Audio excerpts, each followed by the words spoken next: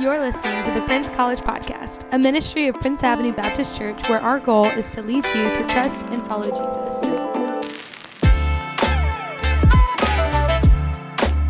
got your Bible, keep it open to Philippians 4. We're going to work through this together tonight. Many of you may know this about me, but I have a younger brother whose name is Jacob.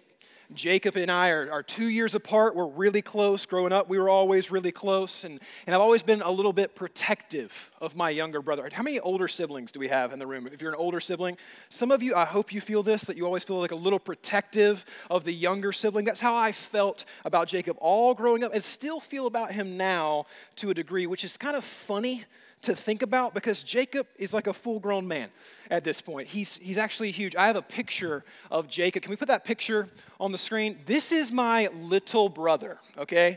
All right? If you don't know, that's 405 pounds on that bar, and he pulled it for 4 reps, and I just stood in awe and took a photo because little bro's not so little anymore, right? He is a grown man with a child. He's also repping Prince College gear, so I was really proud of that moment as well. This is over Christmas as we were working out together, but this is not the Jacob that I have in mind whenever I think about being protective over my younger brother. The Jacob that I have in mind, it's a very different picture.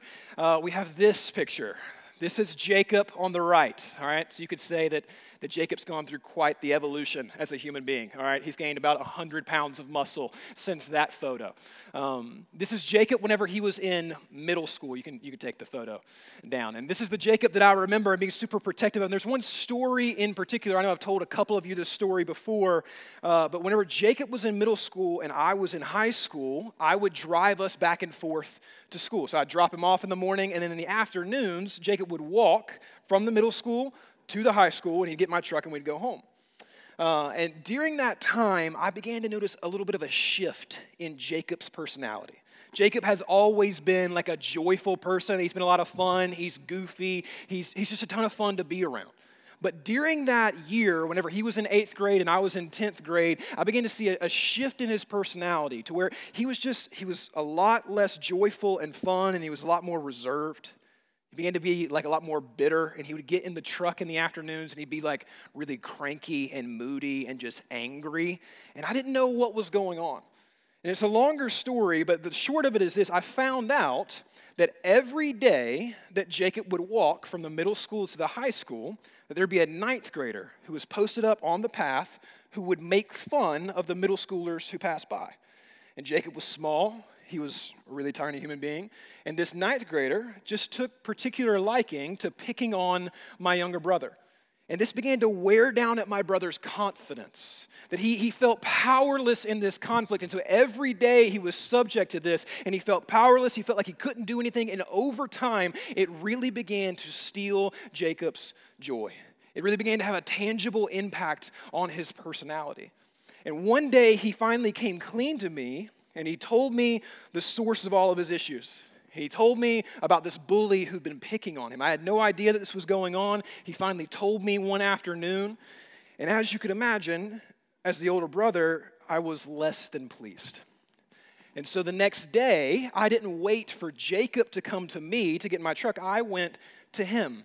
And I took with me one of my greatest friends at the time, whose name is Josh Jones. And Josh Jones, at the time, was just a man amongst boys. You know what I mean? I promise you, it seemed like he was 6'5" and 250 pounds at 16 years old. Like he was just a mountain of a human being. And Josh and I, we walk down to the middle school, we find Jacob, and we walk with Jacob on the path from the middle school to the high school. And whenever we get closer to the high school, we see a group of 9th graders hanging out. And I asked Jacob, all right, which one's the one that's been giving you grief? And he points them out to us. Scrawny little 9th grader, like not even that much bigger than Jacob. And so Josh Jones and I, we went up to this kid and we had a polite conversation, you know, and we just let him know that by no means would this continue to happen, that he was never going to pick on any middle schooler again, much less Jacob Tarver, and if he did, he would have a Josh Jones-sized problem. We just made it very clear that this was not going to happen to him anymore. And so this bully began to leave Jacob alone, and it was really incredible how fast the change was in Jacob. Like I saw this little dude who was this like ball of stress, bound by anxiety and fear, begin to lighten up, to be his old self again, to be joyful, to be at peace. What happened is he realized that he wasn't alone in his issue. When he realized that he could be honest about the things that were causing him issues, he brought them to someone who could actually do something about it. The result in his life was more joy and more peace. And that's exactly what I want to talk to you about tonight. In Philippians chapter 4. You see, up to this point in the book of Philippians, the Apostle Paul has been telling us about who we are meant to be as followers of Jesus. The entire point of this series is we've been rallying around this truth that being a disciple of Jesus, being in relationship with Jesus, it's not just about praying a prayer, getting baptized, and waiting to go to heaven one day when you die. That's not all that Christianity is. Christianity is so much more than that. We've been rallying around the truth that because of the gospel, because of what Jesus has done, that he was the God in heaven that left heaven, came to earth, dwelt among us, lived a perfect life, died a criminal's death, rose from the grave, and is now ascended into heaven and is seated at the right hand of God. He did that all for us. But he didn't just do it to get you into heaven one day. He did it to get heaven into you. He did it so that we could live our lives completely differently. Whenever we come into relationship with Jesus, it changes everything about who we are. We receive a new citizenship. We are made citizens of heaven, and that reality is meant to change everything about the way that we live. So we've been talking about that as we study the book of Philippians together. And one of the things that we've seen as we study this book together is that as a result of this, as a result of being in relationship with Jesus, as a result of being citizens of heaven, we are meant to be a people of joy. We're meant to be a people of joy. We talked about this last week, that 16 times in this very short letter from the Apostle Paul to the Philippian believers, he calls us to rejoice. He calls us to be men and women of great joy. And throughout the book of Philippians, Paul gives us warnings of things that would steal our joy. So last week we looked at one of the great enemies of our joy, that we seek to find joy in all the wrong places. That you and I, we have a tendency to seek joy in external pleasures or in individual accomplishments. And what we talked about last week is that neither of those things will truly satisfy the soul, that true joy is only found in relationship with Jesus. And tonight, we're going to talk about two more enemies that seek to steal our joy in life. Paul is going to address two things that seek to steal our joy, and they are the conflict among us and the anxieties within us. That's what he's going to address tonight. The conflict among us and the anxieties within us. He points to these things as things that seek to steal our joy, keeping us from being the people that God has called us to be, and he attacks these issues head on. And so tonight, the truth that we're going to see is this. This is kind of the main point of the text for tonight. So if you're a note taker, I'd encourage you to jot this down. All right, the main point is this, that as citizens of heaven, we are not meant to be a people of conflict and anxiety. We are meant to be a people of peace and joy.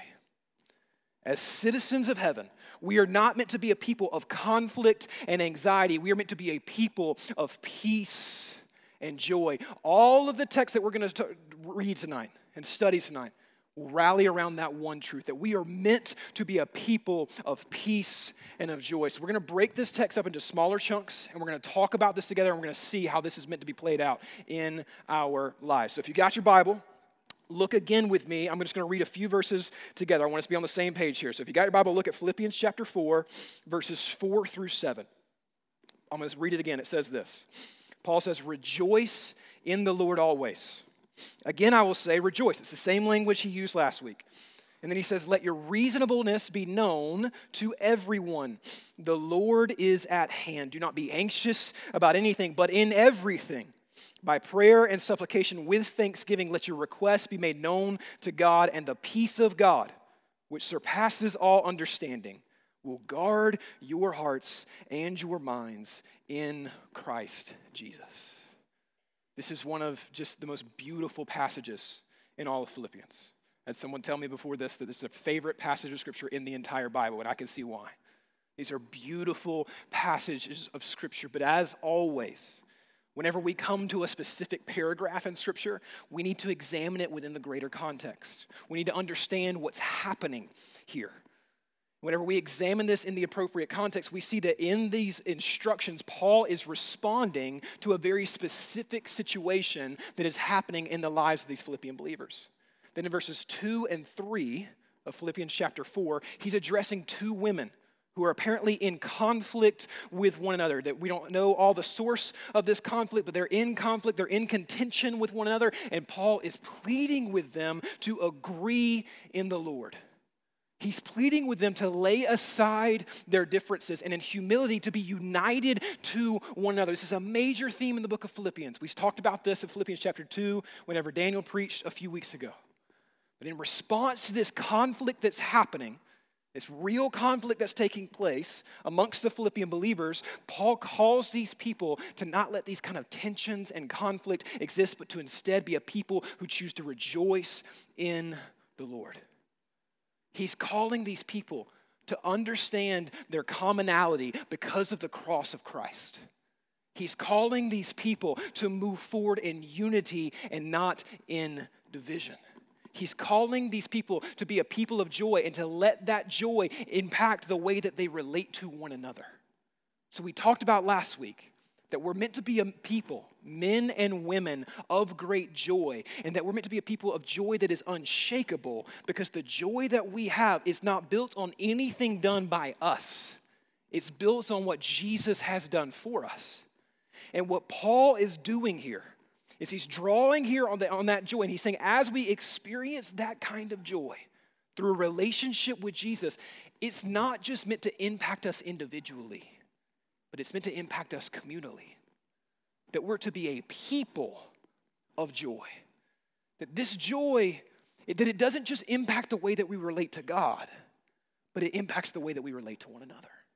This is what he's saying to these people. He elaborates on this idea whenever he says in verse 5, he says, let your reasonableness be known to everyone.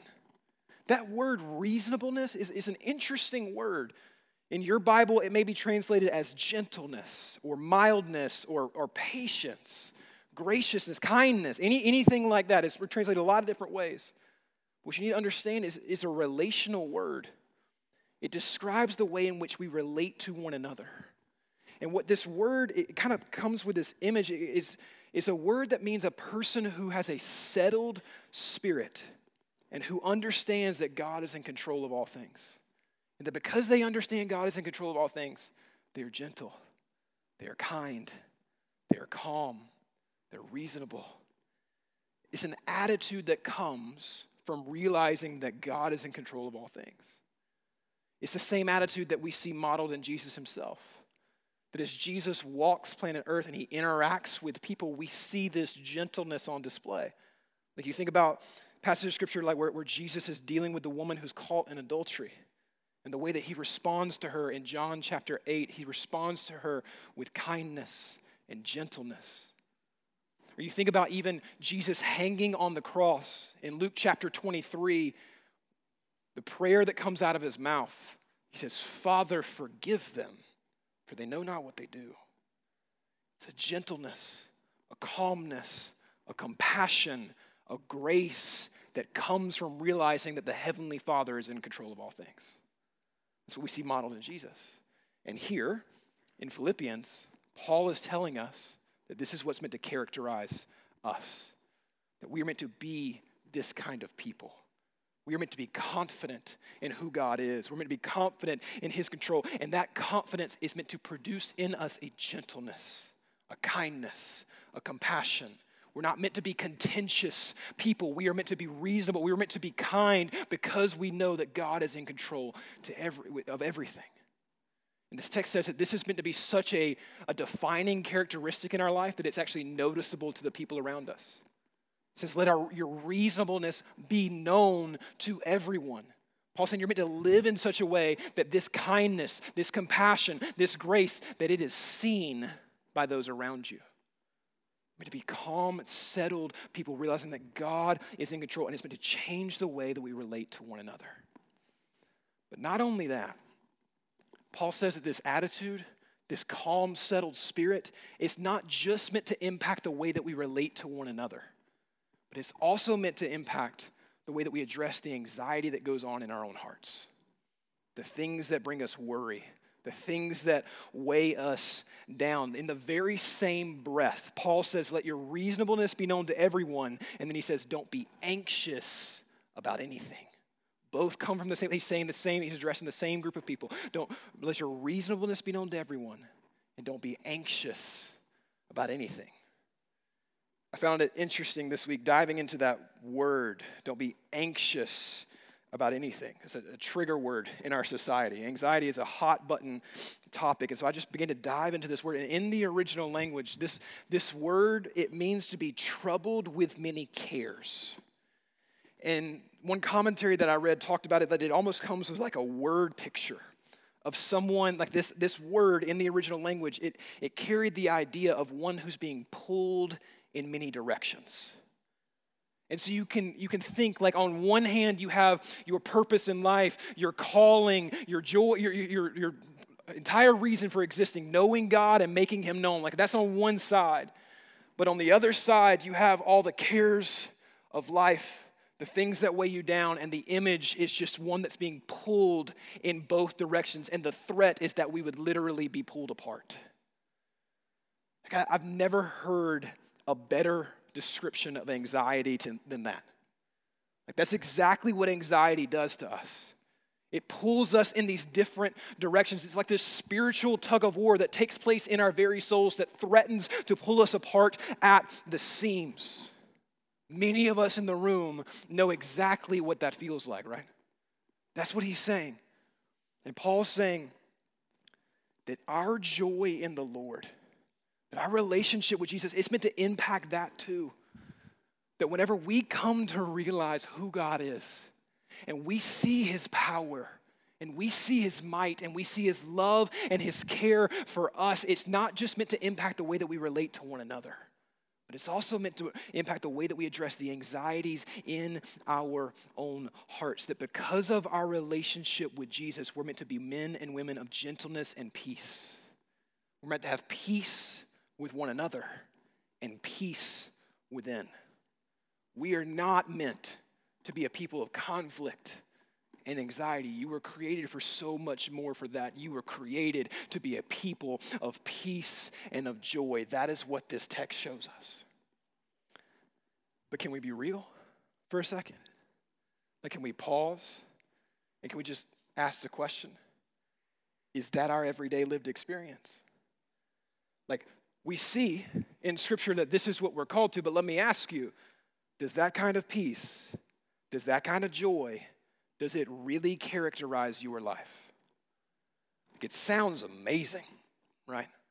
To live with that kind of peace, to live with that kind of joy, like, sign me up. I want that in my life. But the reality is this: we are living amongst a day that we're living amongst some of the most anxious generations that have ever walked planet Earth. And many of us in the room tonight, our lives are characterized by all sorts of relational conflict. Conflict with our parents, conflict with our roommates, conflict with our boyfriend or our girlfriend, conflict with professors, conflict all over the place. Conflict is everywhere. And that piles on top of the anxieties that are already within us. Anxieties about our future, about career, finances, what we do with our lives. Anxieties about school and the things that are demanded of us. Anxiety about situations going on in our family. This is what seems to pervade our lives. That this type of conflict, this type of anxiety, it seems to always be like simmering underneath the surface of our lives. Threatened to boil over at any given minute. We feel that tension of one who's being tugged in multiple different directions. But yet here in Scripture, we see that that's not meant to characterize our life at all. That we're not meant to be a people of conflict and anxiety. That we're meant to experience something altogether different. That through our relationship with Jesus, we're meant to be a people of peace and a people of joy. And so the question we have to ask tonight is, how do we begin to step into that? How do we take steps away from conflict and anxiety and towards peace and joy? What are things that we can begin to do to experience this more fully in our lives? That's the question for tonight. And Paul answers it in these few verses. He gives us 3 things that we must do if we are going to experience this kind of peace and this kind of joy in our lives. And I want this for you. I know that you are living in the midst of so much anxiety, so much conflict, and in the midst of that, we are called to be something different. But you will not be that something different on your own. You need the power of God. So let's talk about these 3 things that we can begin to do to step away from the anxiety, to step away from the conflict, and to step towards peace and joy. 3 things. We'll go one at a time. The first is this. If we're going to experience this, we must first realize his presence. Realize his presence. If we are going to be a people of peace and of joy, we must be a people who realize God's presence in our lives. So much of the anxiety and turmoil that we feel is a result of believing the lie that we are all alone. And we have to realize that if we are in Christ Jesus, that because of the gospel of Jesus, we are never alone. So much of this text that we just read is a reminder to us of God's presence in our lives.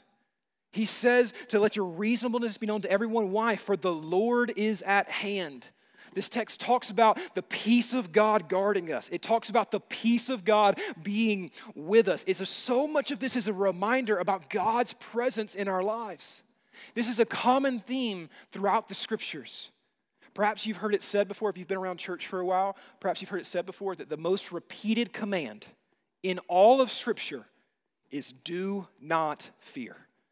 Over 350 times throughout the narrative of Scripture, we are commanded, do not fear. But did you know that a lot of those commands to do not fear also come with the clarifier, do not fear because your God is with you. Like we're called not to fear, not just because God doesn't want us to be scared, because he wants us to realize that we are with him. Like I got a few examples for you. Yeah. Deuteronomy 31 verse 6. Be strong and courageous. Do not fear or be in dread of them, for it is the Lord your God who goes with you. He will not leave you or forsake you. Joshua 1:9, a really popular verse. Have I not commanded you? Be strong and courageous. Do not be frightened and do not be dismayed, for the Lord your God is with you wherever you go. Psalm 23, even though I walk through the valley of the shadow of death, I will fear no evil. Why?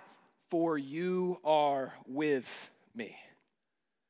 Isaiah 41:10, fear not, for I am with you. Be not dismayed, for I am your God. I will strengthen you. I will help you. I will uphold you with my righteous right hand. This is all over the Bible. And I am so thankful for these reminders of God's presence in our lives. I am so thankful that the call to be courageous, the call to be people of peace, the call to be people of joy, it's not just some cold-hearted command. It's a promise to be with us. Like any of you in the room who have experienced real anxiety or real insecurity, you know that like one of the worst things that people can say to you in the midst of that anxiety and fear is like, well, just stop being scared. Like that's the worst, right? Like if you have a friend who deals with anxiety, don't tell them just not to worry. That is the least helpful thing that you could ever say to them. That's not what God's saying. He's not saying, hey, just don't worry. He's promising to be with you. It's a much different thing whenever someone says, do not worry, versus someone who's willing to step into the worry with you. Right? And that is what this text is showing us. That through the gospel of Jesus, you have one who is willing to step into the fear with you. He has promised to be with you. We must see God this way. You have a fear that a lot of us, that we view God as just very distant in our lives. That perhaps we believe in him, yes. We believe that he's powerful, yes. We believe that he's done even incredible things. But a lot of times we go through our day-to-day and we have this feeling that God is just so far away. He's distant. But can I just tell you, that is not the image that the Bible portrays. That is not how the Bible talks about our God. The Bible tells us that God is not distant, but he's very present. He's with you. If you are in Christ Jesus, you're never alone. I remember very vividly whenever this reality landed on my heart in a new way that completely changed my life. I was your age. I was in college. I was walking through a really difficult season. A lot of pain, a lot of darkness, just a lot of things going on in my family, and it was hard. It was hard. And I felt this pressure throughout that season to be the one who was encouraging, to be the one who was leading, to be helpful. But the reality was I was just feeling crushed by all the responsibility and all the stuff that was happening all around me. It was really beginning to break me. And I remember going home one afternoon after my classes. I lived at the River Club Townhomes on Timothy Road. Shout out River Club. Thanks, Bowen. And then I walk in the door, and nobody's there. My roommates are all gone. And I sit down on the couch, and I'm just going to watch Netflix. I'm going to veg out for a second. And you know how Netflix has the movies that kind of are recommended at the top? The recommended movie was this movie called Radio. I don't know if you've seen the movie Radio. It's a very sad movie. It's a movie about a guy who has special needs, who goes by the nickname Radio, and he helps out with his local high school football team. And so I start watching this movie, and there's a scene very early on in the movie in which the football players on the team, they grab Radio. They grab this guy, and they tie him up. They put tape on his mouth, and they throw him into a shed. And they begin to pound on the walls. They begin to scream. They begin to yell. And Radio's just inside this shed, and he's just terrified. And the coach walks up, and he sees this happening, and he makes the players spread out, and he opens the door, and Radio's just cowered in the corner of the shed. He's terrified. He's absolutely afraid. And the coach tries to set him free, but Radio recoils because he thinks that the coach is there to hurt him too. And the coach, just very kindly, very compassionately, he gets down, and he speaks very calmly to Radio. And he says, "Son, it's going to be okay, but you have to sit still so that I can set you free." And y'all, I don't know if God makes a habit of talking to people through movies. You can ask Josh that. It's above my pay grade. But what I do know is in that moment, I wept. In my living room, watching Radio on a Tuesday afternoon, I wept. Because I knew that God was using that moment to remind me that he was with me.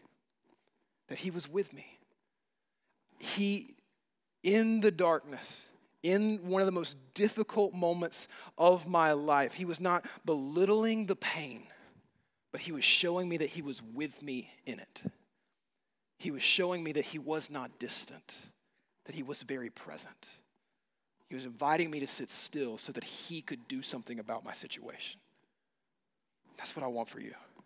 In the midst of all of the anxieties you face, the worries, the fears, I want you to realize you're not alone. You have a God who's with you. Realize his presence. The second goes with it, and it's this. It's request his power. Request his power. You see, it's not just about realizing that he is present with you. It's about requesting his power to help you in the situations you find yourself in. The text literally tells us, it says, in everything, he says, do not be anxious about anything, but in everything, by prayer and supplication, with thanksgiving, let your request be made known to God. And I want you to notice the play on words that happens there. It says this, it says, do not be anxious about anything, but in everything by prayer. So it's telling us not to be anxious about anything, but to pray about everything. Notice that play on words there. That is there on purpose. Don't be anxious about anything, pray about everything. This right here is an invitation from God to bring absolutely everything in your life to him. That if you want to be a person who lives a life of peace and of joy, you must be a person who knows how to go to God with everything happening in your life. One commentary that I read this week, it put it this way. It says, there's no shortcut to peace, but prayer is the pathway to peace. That if we want to be a people of peace, we must first learn to be a people of prayer. Praying about absolutely everything. Our fears, our anxieties, our insecurities, our desires, everything that happens, we need to learn to bring all of these things to the Lord. I don't think we think about prayer like that. So often we think about prayer as like a last-ditch effort, that whenever things are really bad and we feel really powerless, that's when we pray. But this text is showing us that prayer should not be a last-ditch effort in your life. Prayer should be our first move. Prayer should be one of the first things that we do. We bring all things to the Lord, the big and the small. We should realize that because of the gospel of Jesus, we have direct access to the Heavenly Father, and He is not just present with us, He's actually powerful enough to do something about the things that face us. He's not just present, He is powerful. That's what my little brother learned that day, walking from the middle school to the high school. He learned that Big Brother wasn't just present, he was powerful enough to do something about a situation, especially when Josh Jones was around. That's what you need to understand as well. Something similar happens in our relationship with God. See, God is all-knowing. He knows everything that you face. He knows everything going on in your life. But He wants us to come to Him and invite Him in to ask for His help. We are literally told to make our requests be made known to God. Understand, it's not that He doesn't know them. He just wants us to voice them to Him and ask for His help. You have been invited to ask God for help in your time of need. The book of Hebrews talks about this very same idea. Hebrews 4:16. It says, let us with confidence draw near to the throne of grace that we may receive mercy and find grace to help in our time of need. This is what is available to us in the gospel, that we have the opportunity to come before God and not only be in His presence, but actually request His help. Are you doing that? If you are in Christ Jesus, you have that opportunity. But are you actually taking advantage of that? The text tells us to come before Him, to request help in our time of need. And the text then tells us that whenever we do that, that the peace of God will guard our hearts and our minds in Christ Jesus. That word guard, that's military language. To stand in defense, that the peace of God will stand in defense over our heart and over our mind. That's what this text is promising us. Remember that the Apostle Paul is writing these words from prison. That there's literally a Roman soldier that's standing guard over him at all times. And he seems to call on that very idea and say that if you will pray and make your request be made known to God, then the peace of God will stand guard over your heart and over your mind. And notice what he's not saying there.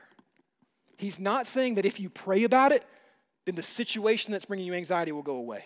It's not saying that. But he's saying if you will bring these things to the Lord, then the peace of God will guard your heart and your mind in Christ Jesus.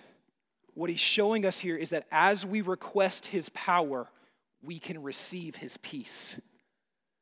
That's what He's showing us. As we request His power, we can receive His peace. That is what the text is promising us here. We are invited to bring all things to the Lord, the small things, the big things, the things causing us anxiety, the conflicts in our life. We're invited to bring everything to Him and to ask for His help. So we realize His presence, we request His power, and lastly, we reorient our pursuits. We reorient our pursuits. Paul has used a lot of active language throughout the book of Philippians. He's instructed us on practical things that we are to do if we're to live out this life that God has called us to. And as he begins to bring this section of teaching to a close, he does a very similar thing here. And he uses active language telling us things that we're meant to do, but he begins first in our minds. He encourages us to change the things that we think about. He encourages us not to be so preoccupied with the conflicts among us or with the anxieties within us, but he encourages us to think about the things of the Lord. Look again in your Bibles, verse 8 of Philippians chapter 4. Finally, brothers, whatever is true, whatever is honorable, whatever is just, whatever is pure, whatever is lovely, whatever is commendable, if there is any excellence, if there's anything worthy of praise, think about these things. Think about these things. The word used for think there, it was actually a mathematical term. It means to give careful calculation to. So Paul's saying that we're meant to be actively engaged in this, that we're radically meant to reorient our thought life. We're meant to change the things that we think about. Why?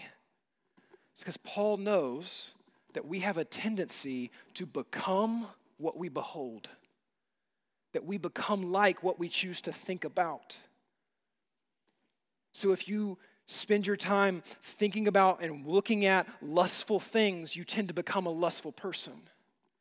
If you tend to fill your time and your mind with angry thoughts from other people, you think about like your grandparents who sit around all day watching Fox News and they're just bitter all the time. There's a reason for that. If you fill your mind with things of anger, you become a person of anger. If you fill your mind with thoughts of just the conflict around us, we tend to become a contentious person. If we tend to dwell on the things that bring us anxiety, we tend to become an anxious person. We become what we behold. But notice that tendency can actually be used for our good. That if we think about the right things, it can actually be a benefit to us. That if we begin to fixate on that which is true, that which is honorable, that which is pure and lovely, that will impact the type of people that we become. That we become what we behold. Paul is showing us here that this life with Christ is so much of our life with Christ is a battle that takes place in our mind. One of the most famous lines from the Apostle Paul is Romans 12, verse 2, where he says, "Do not be conformed to this world, but be transformed by the renewal of your mind."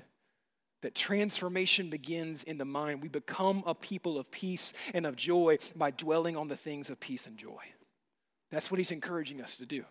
To reorient our pursuits, to change the things that we think about and to move in a new direction, to leave behind the things of anxiety, to leave behind the things of conflict, and to begin to take steps towards, active steps towards the things of peace and the things of joy.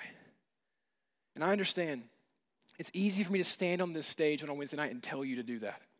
It's a much more difficult thing to put that into practice. But it is possible.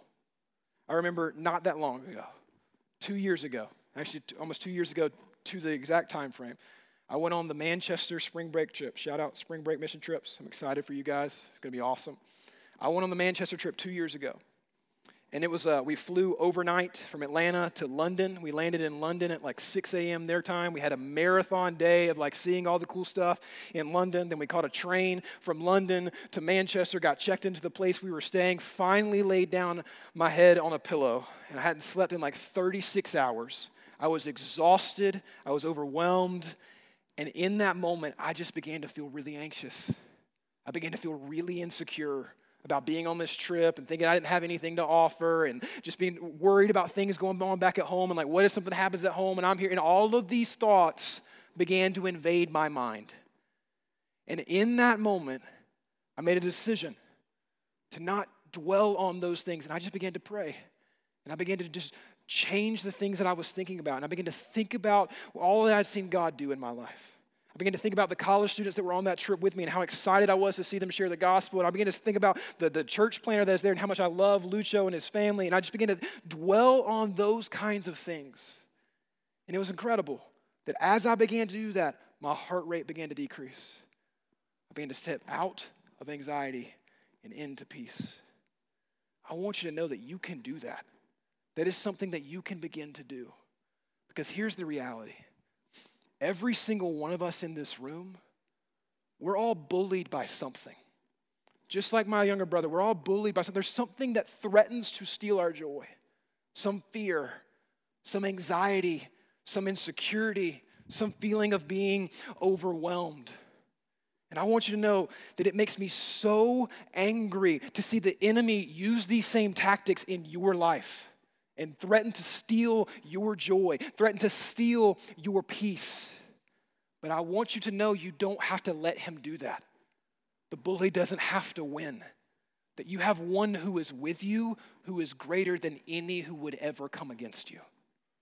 I need you to understand that. I want you to understand that we live in the midst of a generation that is so contentious, that is so anxious.